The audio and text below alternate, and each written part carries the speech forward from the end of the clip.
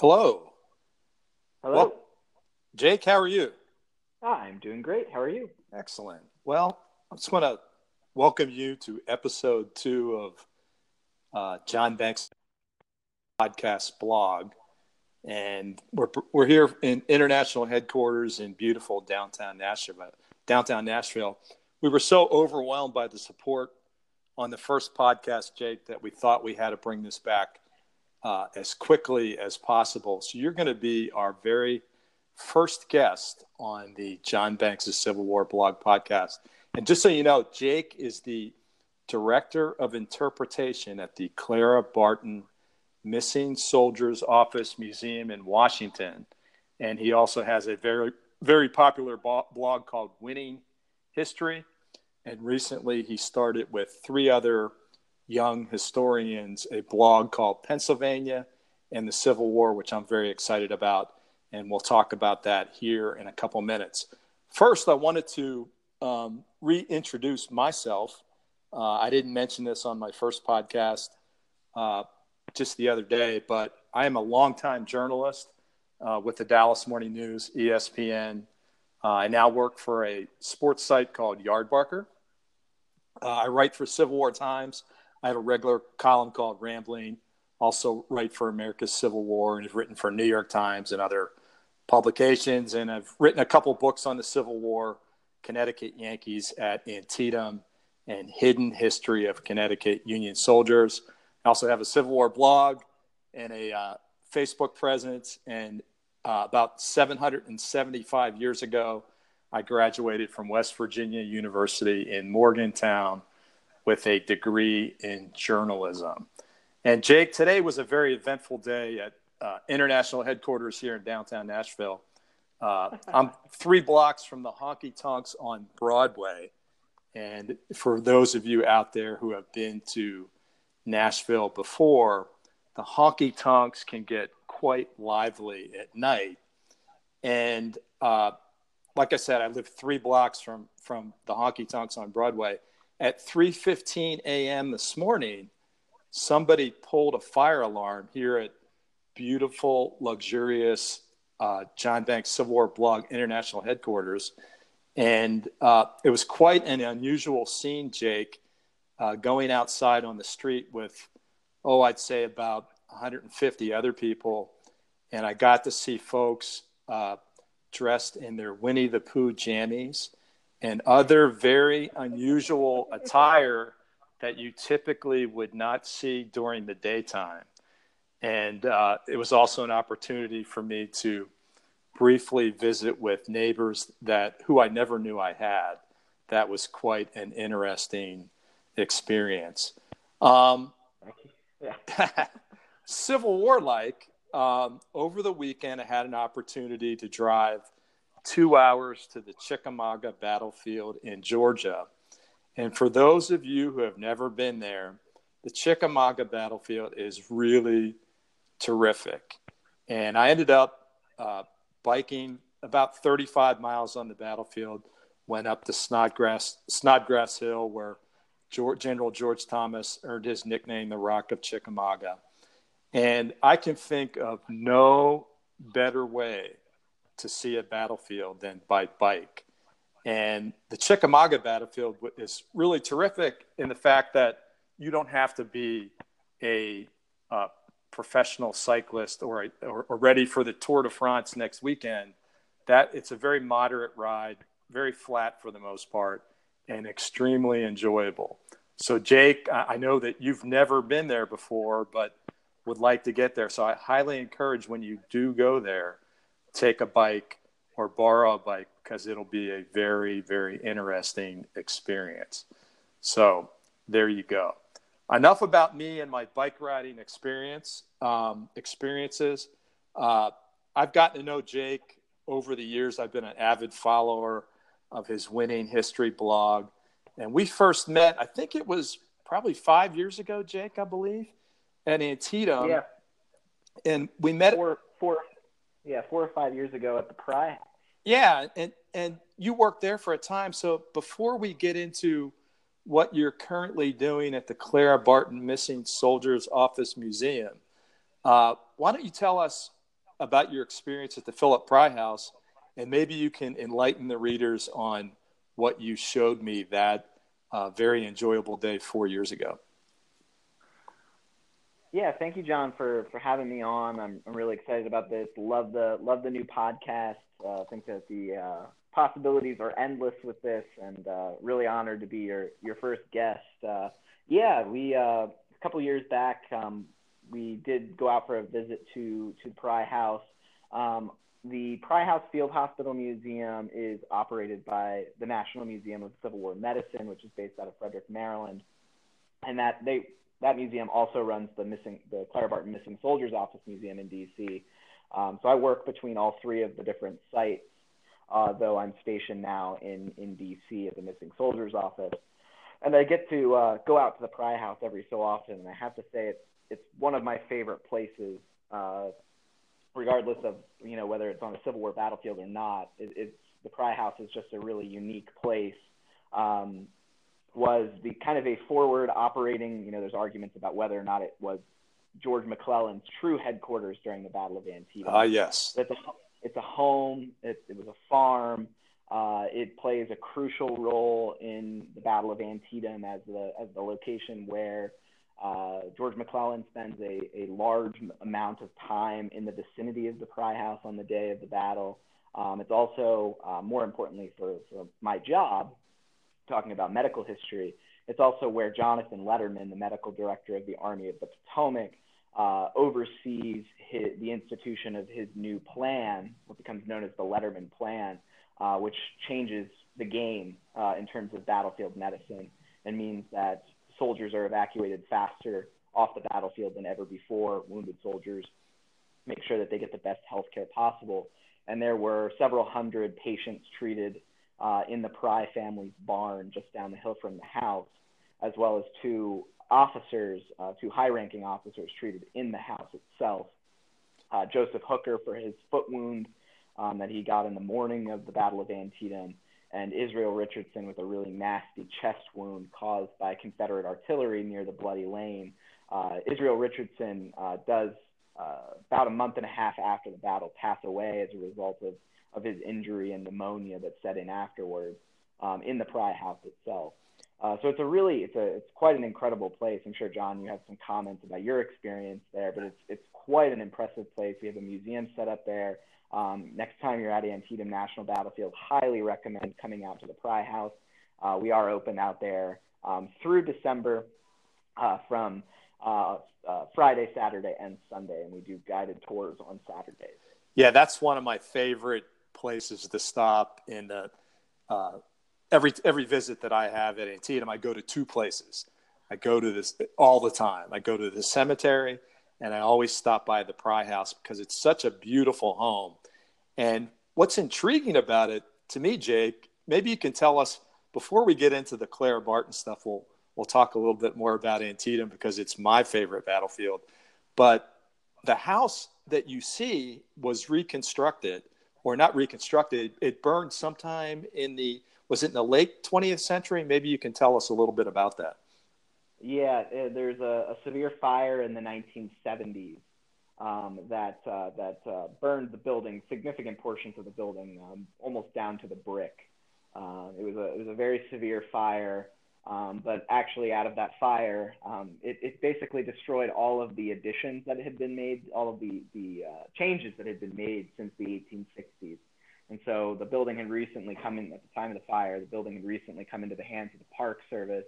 And so they were basically able to go back to the start and go back to the original plans as best they could and recreate what the building would have looked like in the mid-19th century. Jake, can you tell us about, I know there's an interesting story about the Pry children and the bedroom where the second floor, correct? The second floor bedroom where Israel Richardson lay wounded until I think it was early November 1862 when he died. But tell us a story about the Pry children. Yeah, so Philip and Elizabeth Pry, they built the house in 1844. They had a bunch of kids. At the time of the Civil War, there's 6 kids, and some of them are pretty young at the time of the battle. And so you can imagine the traumas they experienced their home is taken over. Most of their property is destroyed as a result of the Union Army being there. And then when they returned, they were taken away. Elizabeth Pry took the kids to stay with relatives in Keedysville, about a mile away. And when they returned, you can imagine these kids coming back to a war-torn landscape. Their barn is filled with hundreds of wounded soldiers. And their house, they have a dying man living in their upstairs, in agony in their upstairs bedroom. And he does linger there until early November. He passes away in the first days of November. And that really traumatizes the kids. And there's a story that's passed down through the Pry family that room, that upstairs bedroom, where Israel Richardson died from his wounds and pneumonia,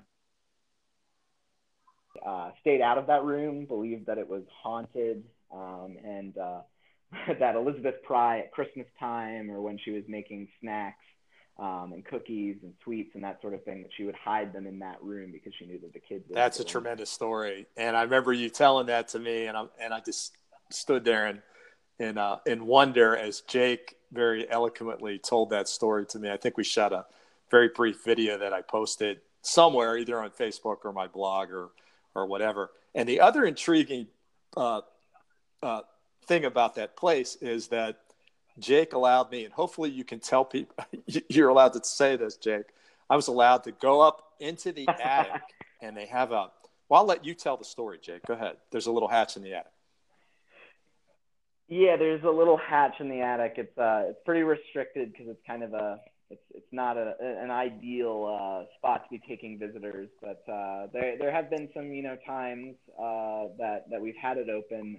There's a roof hatch that gives you one of the best views possible of the Antietam battlefield from up there. And there's another story that comes down to the Pry family that the hatch was used by McClellan, that he went up into there and looked out over the battlefield, and that was used during the battle to look out over the battlefield. We do know that there were all over the property, because of it was the high ground east of Antietam Creek, that there were officers set up there. McClellan was up there with spy glasses and opera glasses looking at the battle as it was being fought. And another element that doesn't get always remembered from the Battle of Antietam is the fact that on all of those hills kind of east of Antietam Creek, out of range of Confederate artillery, there were hundreds of spectators who gathered to watch the battle as it played out from probably one of the best vantage points that anyone ever saw a Civil War battle play out. An artist, Edwin Forbes, who was at the Pry House as well, commented later, he called it the most picturesque battle of the war. That's what he remembered from seeing the battle from the vantage point at the Pry House and the what we call the overlook there, which does, even to this day, though there are a lot more trees, looks out and gives you one of the best natural views that you can have. And of course, Jake, there's a very famous photo that many years ago purportedly was identified as actual. It was taken in, I believe, by Alexander Gardner in 1862 from the ridge right there by the Pry House, that many people thought showed battle smoke on the battlefield. In the foreground, there's a gentleman, probably a soldier, holding field glasses. It's not actually smoke. You know what I'm talking about, right, Jack? Yeah. It shows a big chunk of the Army's artillery reserve, which sat just below the Pry House. The Pry House sits up on a ridge, and just below the house, along the road towards Sharpsburg, there was a huge, a ton of artillery kind of waiting in reserve down there, and also men encamped just below there. That's kind of the position of the 5th Corps of the Union Army during much of the battle, is just below the Pry House towards what's known as the Middle Bridge. And so, yeah, the photographer, which was Gardner, takes a photo of the Pry House, and also goes up to the ridge and gives a perspective of, part of the battlefield far in the rear. But yeah, confused people for many years because does have the appearance of what looks like some kind of battle smoke or something hanging down in the valley. And listeners, if you would like to see that picture that Jake and I are talking about, just go to the Library of Congress site.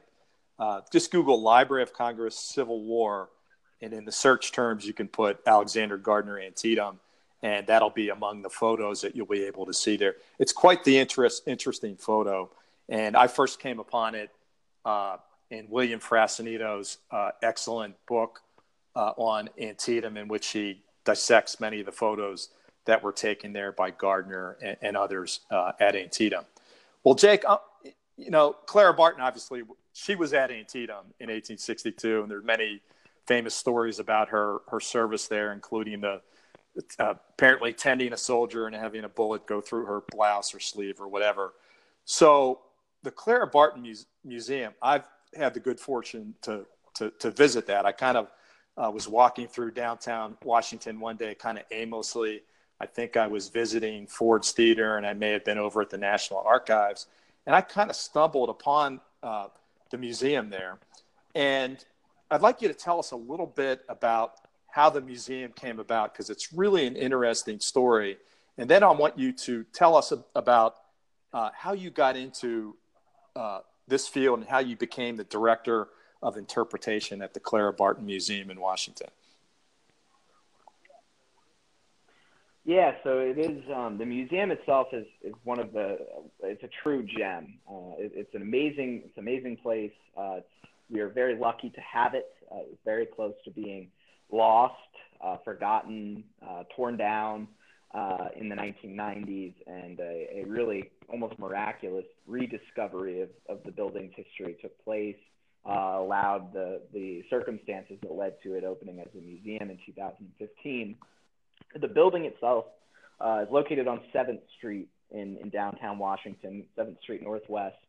It's about 2 blocks north of the National Archives and Pennsylvania Avenue, right along 7th Street, which was, during the Civil War era, arguably the most important north-south road through the city of Washington.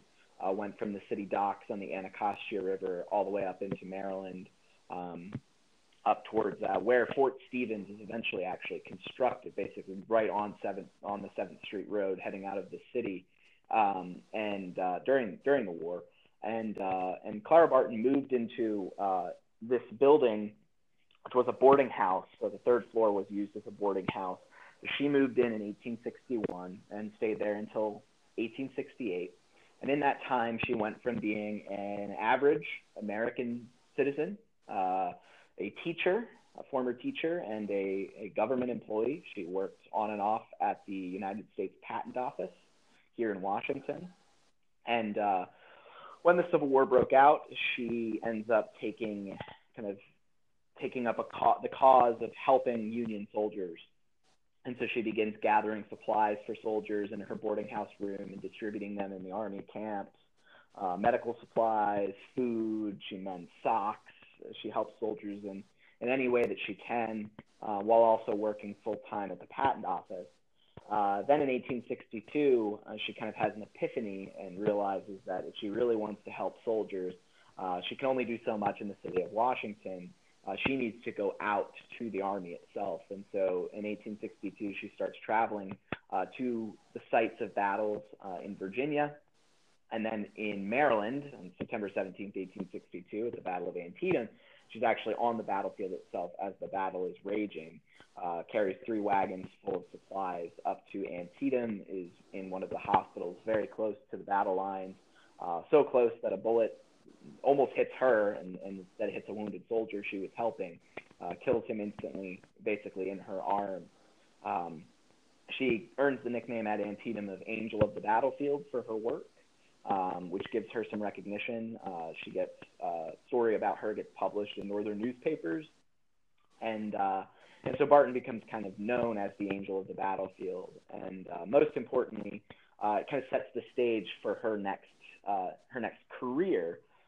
So through the rest of the Civil War, she's a volunteer nurse, she's a relief worker, an organizer. She's helping soldiers from Maryland and Virginia all the way down to South Carolina and Georgia. And then in 1865, as the war is dragging on to a close, Barton's job has kind of come to an end as a relief worker and a nurse. And but she, over the course of the war, had been collecting information in search of missing soldiers. Families and friends of missing soldiers knew that she had been on the battle lines, had been at the front, and in the hospitals, and so she may have come across their loved ones, and so she kind of kept a record of that in her diary. But at war's end, she's in Annapolis, Maryland, at Camp Parole, where Union prisoners of war were being brought back into Union lines, and these men were in awful condition. Photos of those guys are really hard to look at, skin and bone, and ravaged by disease and malnutrition. And but what Barton was really touched by and really troubled by were the stories of how many prisoners had died in camps in the South, like Andersonville, Florence, Salisbury, North Carolina. And so Barton realizes, as she's learning of these horrendous death tolls, as she learns that there is no system of notification for these northern families. And so at Andersonville alone, it's nearly 13,000 dead. And that's 13,000 northern families who have no idea what has happened to their loved ones. And so she steps up and decides to open a missing soldiers office, gets approval from Abraham Lincoln. After his assassination, she gets approval to continue the work by Andrew Johnson.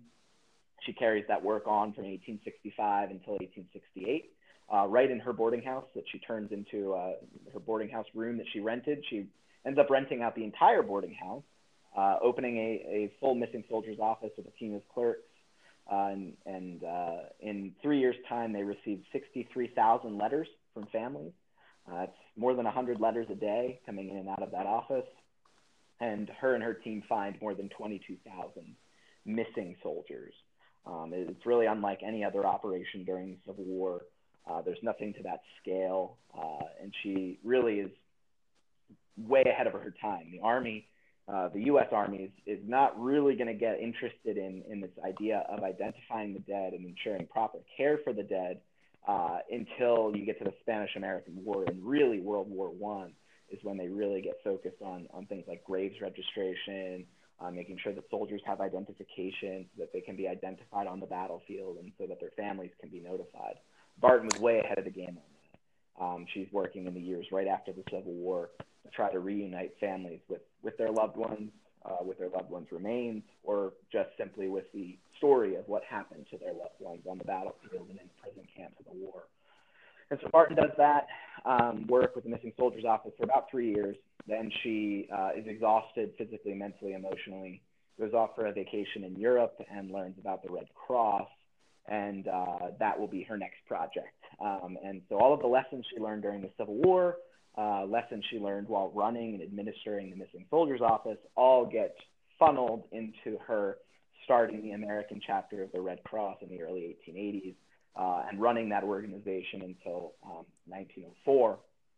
And so she becomes America's foremost humanitarian, one of the world's foremost humanitarians. And all of that work, all of the skills, the lessons she learned, all of that starts back at the boarding house on 7th Street in Washington.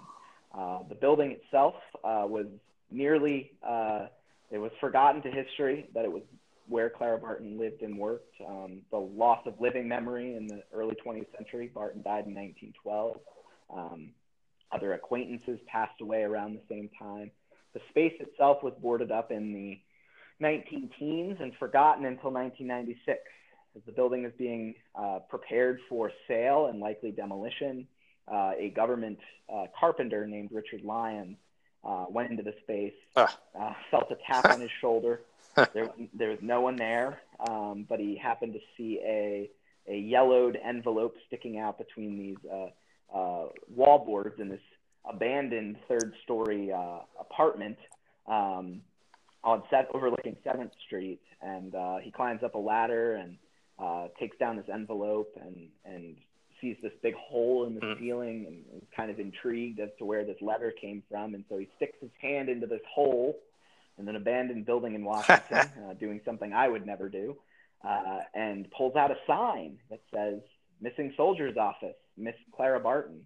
and found more than 1,000 Civil War era artifacts Uh, stuffed into the attic of this building, and kind of, reopened this building's history that had been forgotten for more than a century. And his work, he became an advocate for the space and an advocate for Clara Barton's story. And Richard helped to save the building and make sure that it wasn't torn down, that it was saved for future generations as a museum. And that is one of the most amazing stories. And I know when I visited, the interpreters there told me all about it. And speaking of the museum today, Jake, 2 questions. One, what the heck does a director of interpretation do? What is your job? What do you do? So I describe it as I'm in charge of the history, which is a gross oversimplification. So we are a small institution. We have a full-time staff of, I believe, right around 10 or 12, running three museums scattered over a pretty wide geographic area. My role is kind of always in flux, but I'm pretty excited about some opportunities we have coming up. As it stands right now, my role is to oversee kind of how we interpret the history at all 3 of the sites. So looking at changing up our tours, because we're working on making a better visitor experience for folks coming to all 3 of our sites. Making sure that we're using the most cutting edge research that's out there in the field. So much great research is being done in the field, and that Civil War medicine, especially Civil War medicine, feels like it's really having a moment where it's getting a lot of attention, and there's a lot of great scholarship out there. And my role is to help bring that into our interpretation at the museum. So how we tell our stories and make sure that we're telling these stories in ways that are both interesting to our visitors, but also make sure that they are really connected to a lot of the scholarship that's going on in the world, and make sure that we're up to date with what's going on. But the big thing that I'm going to be kind of taking on in the next year to 5 years is we are within the next year going to be working on our one of the organization's first interpretive plans.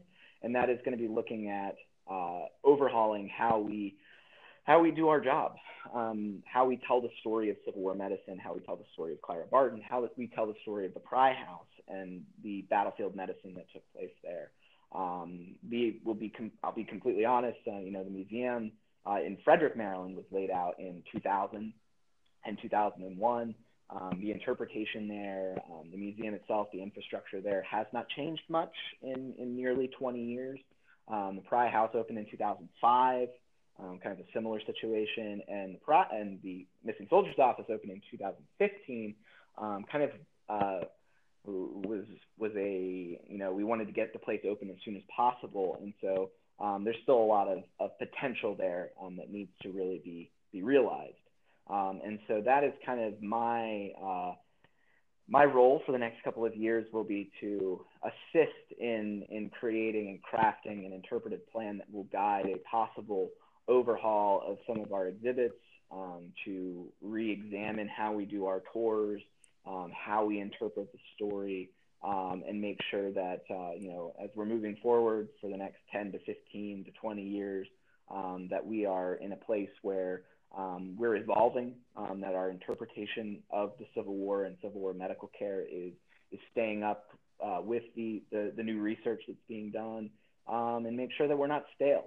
Make sure that we are giving visitors the best experience, but we're also giving them the experience that ties it to events that are going on today, and making us realize how things are really Civil War medicine, while it happened 155 years ago.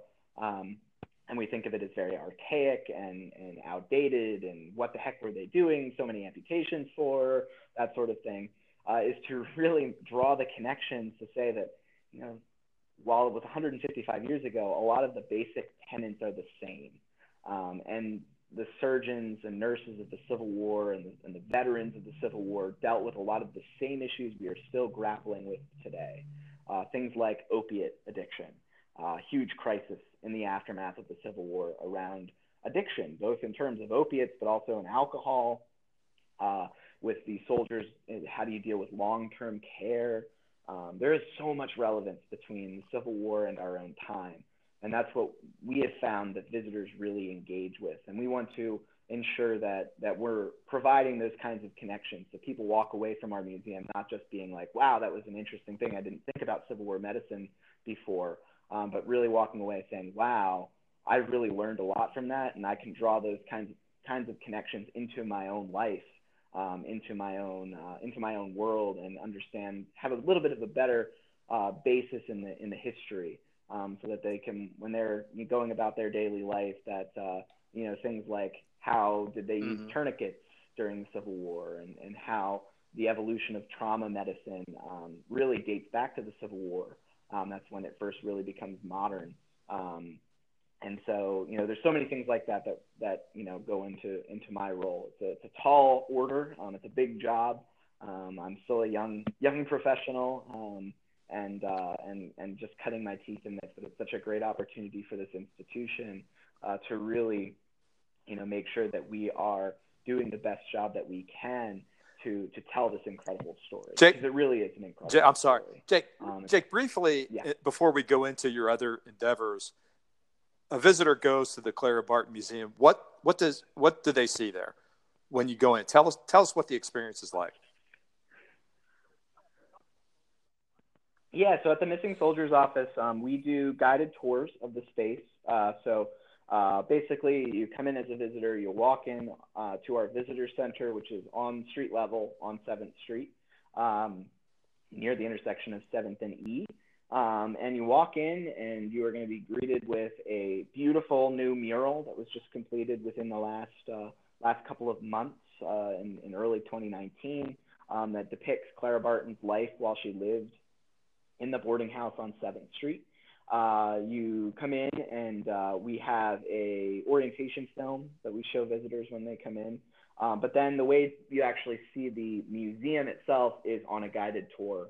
We do those guided tours now every hour on Thursdays, Fridays, and Saturdays. Tours start at 11:30, 12:30, 1:30, and so on until 4:30 is the final tour. You go upstairs, you walk up the historic 19th century staircase that Clara Barton used to go in and out of the building during the Civil War era. And you enter into the 19th century. You go into this restored 19th century boarding house where Clara Barton lived and worked. There's some interpretation, some stories and things written about Barton and life at that boarding house. But by and large, it's empty. The space is empty. There are a number of cases that include things that were found in the space that belonged to Barton and other people that lived in the building. But we put a high emphasis on storytelling. Our interpreters, our guides, both staff and volunteer, we tell the story in a way that we want to really engage with people and talk about, the importance of history and historic preservation and what gets saved, and how the story of this incredible woman was forgotten to history. This building, this key place in the story of Clara Barton, the angel of the battlefield and founder of the Red Cross, how this space had been lost to history, and how the incredible story of its rediscovery. And so those tours usually go on for about 45 minutes to an hour in the space, and then you have some time to explore on your own, which is wonderful up there. You get to walk through this space. It's kind of like I described my first visit there as a pseudo-religious experience. You walk in, it's communing with the past.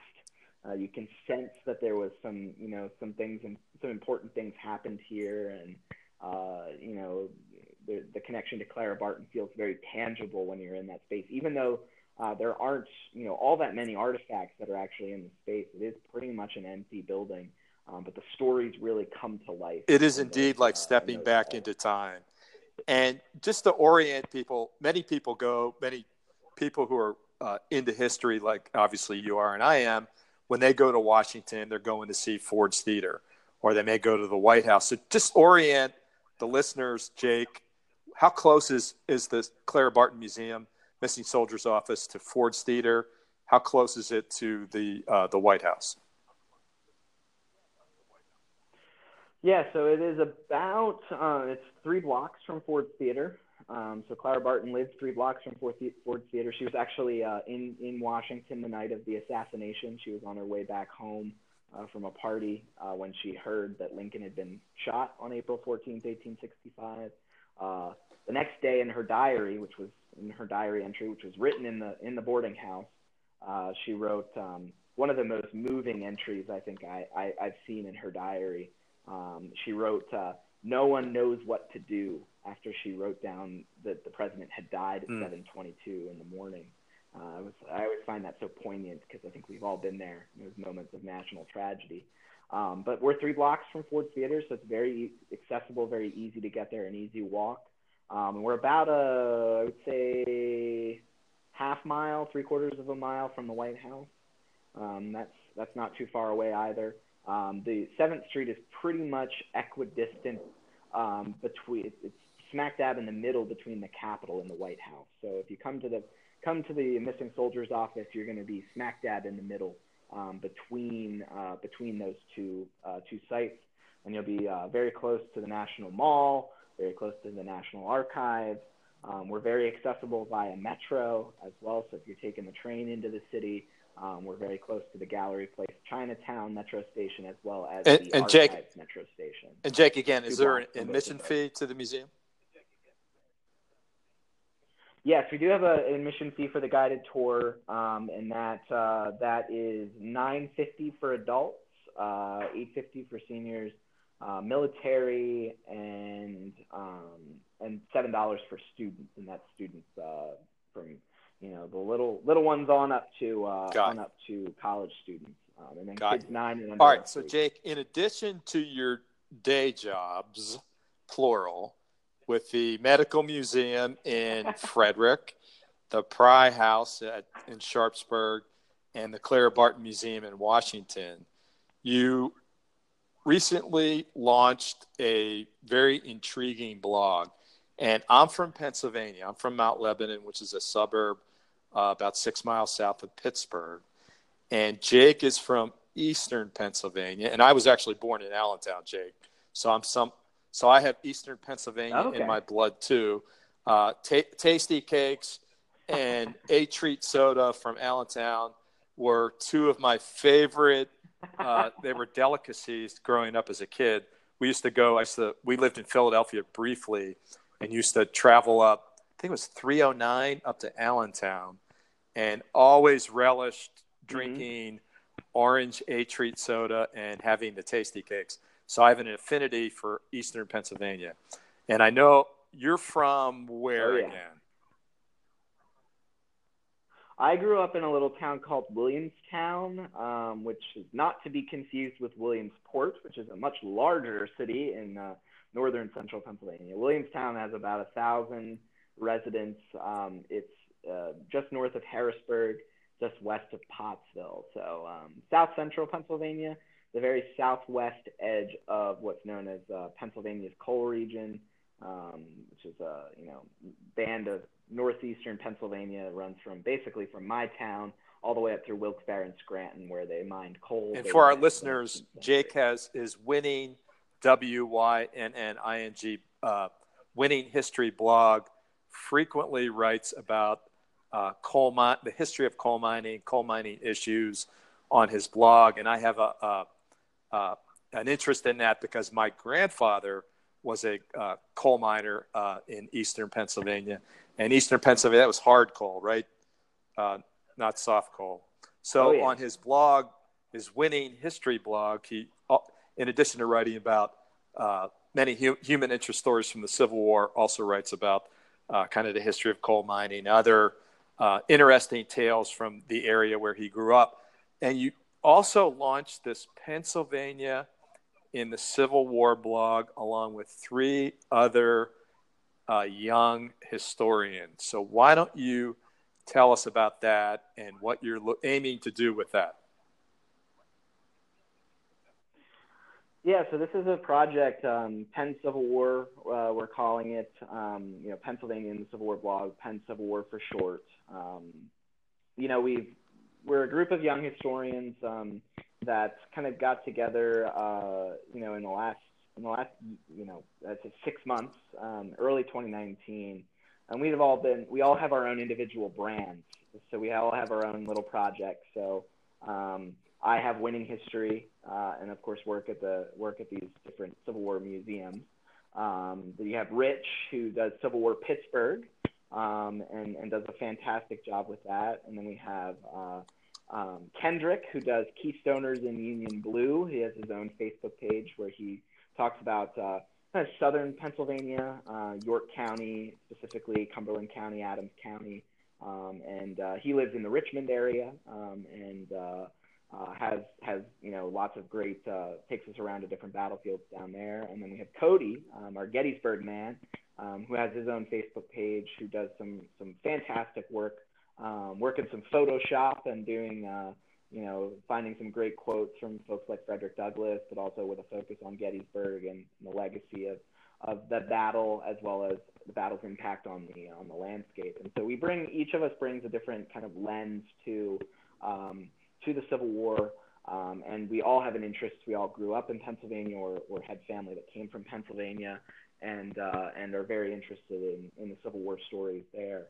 And the project, its scope is really just telling all different kinds of stories about Pennsylvania and the Civil War, and not just military stories, but also the impact of the war on culture, on society, some of the other elements that we're going to be talking about moving forward. We're going to be starting to open up for some guest contributors as well. So it won't just be the four of us. We'll also be opening up for other historians, academic and public historians, to come in and use our site as kind of a way to get their work out into the world. And so we're looking at not only telling, of course, the military story, but also looking at issues of the coming of the Civil War and how Pennsylvania was really situated during the years in the run-up to the war, freedom and equality, Reconstruction, impacts on the African American community in Pennsylvania. All of these different aspects we're really looking forward to diving into. My personal, kind of stories of choice that I'm going to be hoping to tell more about come from the area that I grew up in northeastern Pennsylvania, which was a bastion of anti-war violence, anti-war advocacy during the conflict that flared up into some very fascinating and violent episodes in 1862, 1863, and 1864 that had some really long-standing implications on labor history in the United States well after the Civil War. And so I'm looking forward to sharing more about that, and I'm just excited about the whole project, and we're going to be doing some more Facebook Lives. We're going to be doing more events. I'm really looking forward to continuing the work of Penn Civil War. That's outstanding. And Jake, in the newspaper business, which I used to be part of a long time, now it feels like a long time ago. This is called Burying the Lead. And could you briefly tell us how you got into doing what you're doing? Yeah, so I went to always had an interest in history, dating back to when I was a little kid. I can thank my parents, Sam and Carla, for taking me to historic sites as a kid in the area that I grew up in.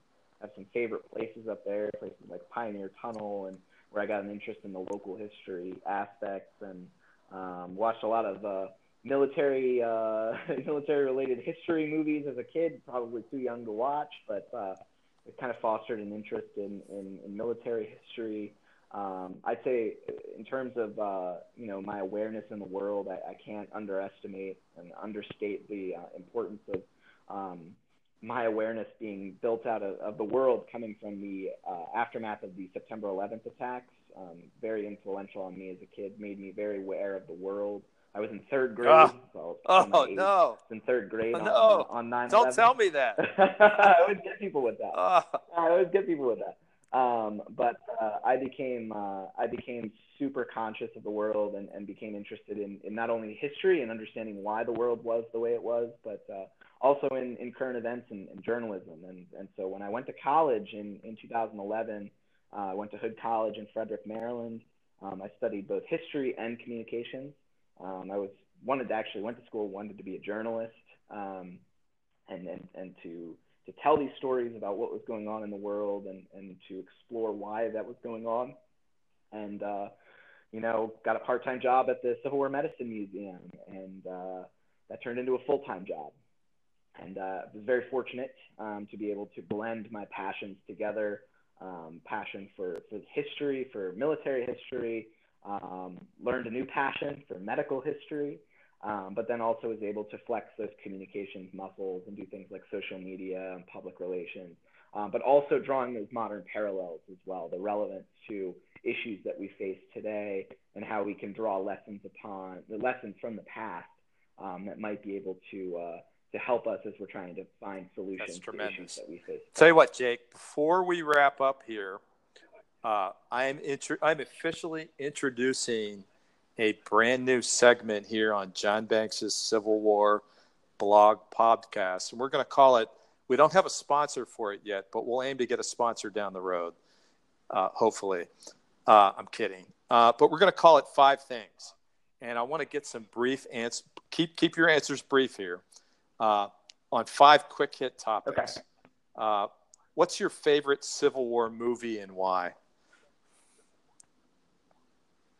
Ooh, I love Lincoln, the movie Lincoln, and it just brings the era to life in a way that I've not seen any other film really do. And I'm a lover of politics and political history, and I think that Spielberg did a masterful job of bringing that important moment, 1865, and Battle Over Emancipation to life. And Daniel Day-Lewis, one of my favorite actors, just he embodied Lincoln.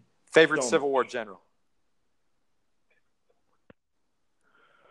Ooh, that's a tough one. I love John Sedgwick. I'm a Sixth Corps guy, so I have to go with Uncle John. That's a good one. John Sedgwick. Favorite battlefield? Yep. Antietam, why is that? Without a doubt. Ever since I first went there as a teenager, I just found it to be it's so quiet, and it's so similar because of the preservation work, so similar to what it looked like back in 1862. They've done such an amazing job of restoring it. I just find it to be a very poignant place, a very, you can, it's like the Missing Soldiers Office. You can sense the history when you're there. Battlefield you'd most like to visit that you haven't seen yet? Ooh, I think you named it earlier. I want to go to Chickamauga. That's awesome. I live in downtown DC. I live less than a block away from Thomas Circle, where George Thomas's statue kind of holds forth, looking down towards the White House. So I feel like I need to go see where he earned that. I love that. That's tremendous. And the final question, Jake, I am shamelessly stealing this from the Civil War Talk Radio host Gerald Prokopovich, and hopefully I pronounced his name correctly.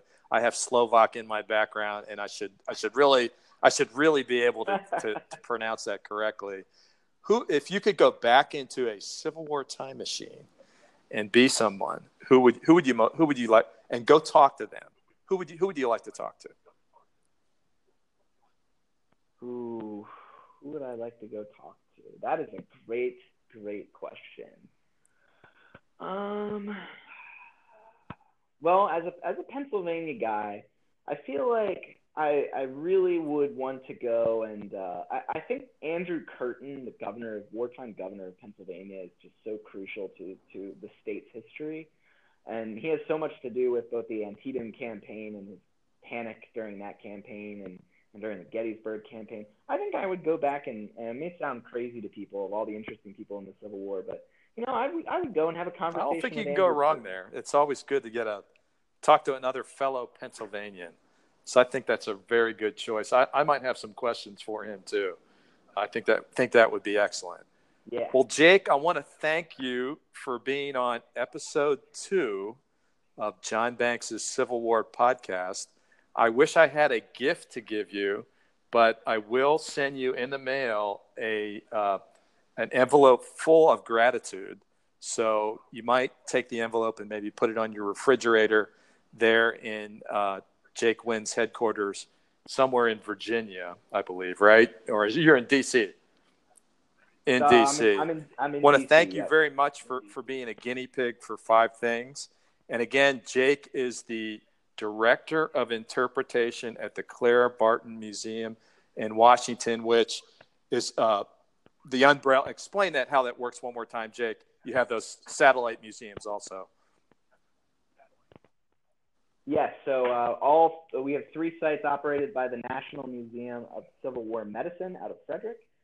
There's that museum, the Clara Barton Missing Soldiers Office Museum in D.C., which is where I'm stationed, and then the Pry House Field Hospital Museum. Excellent.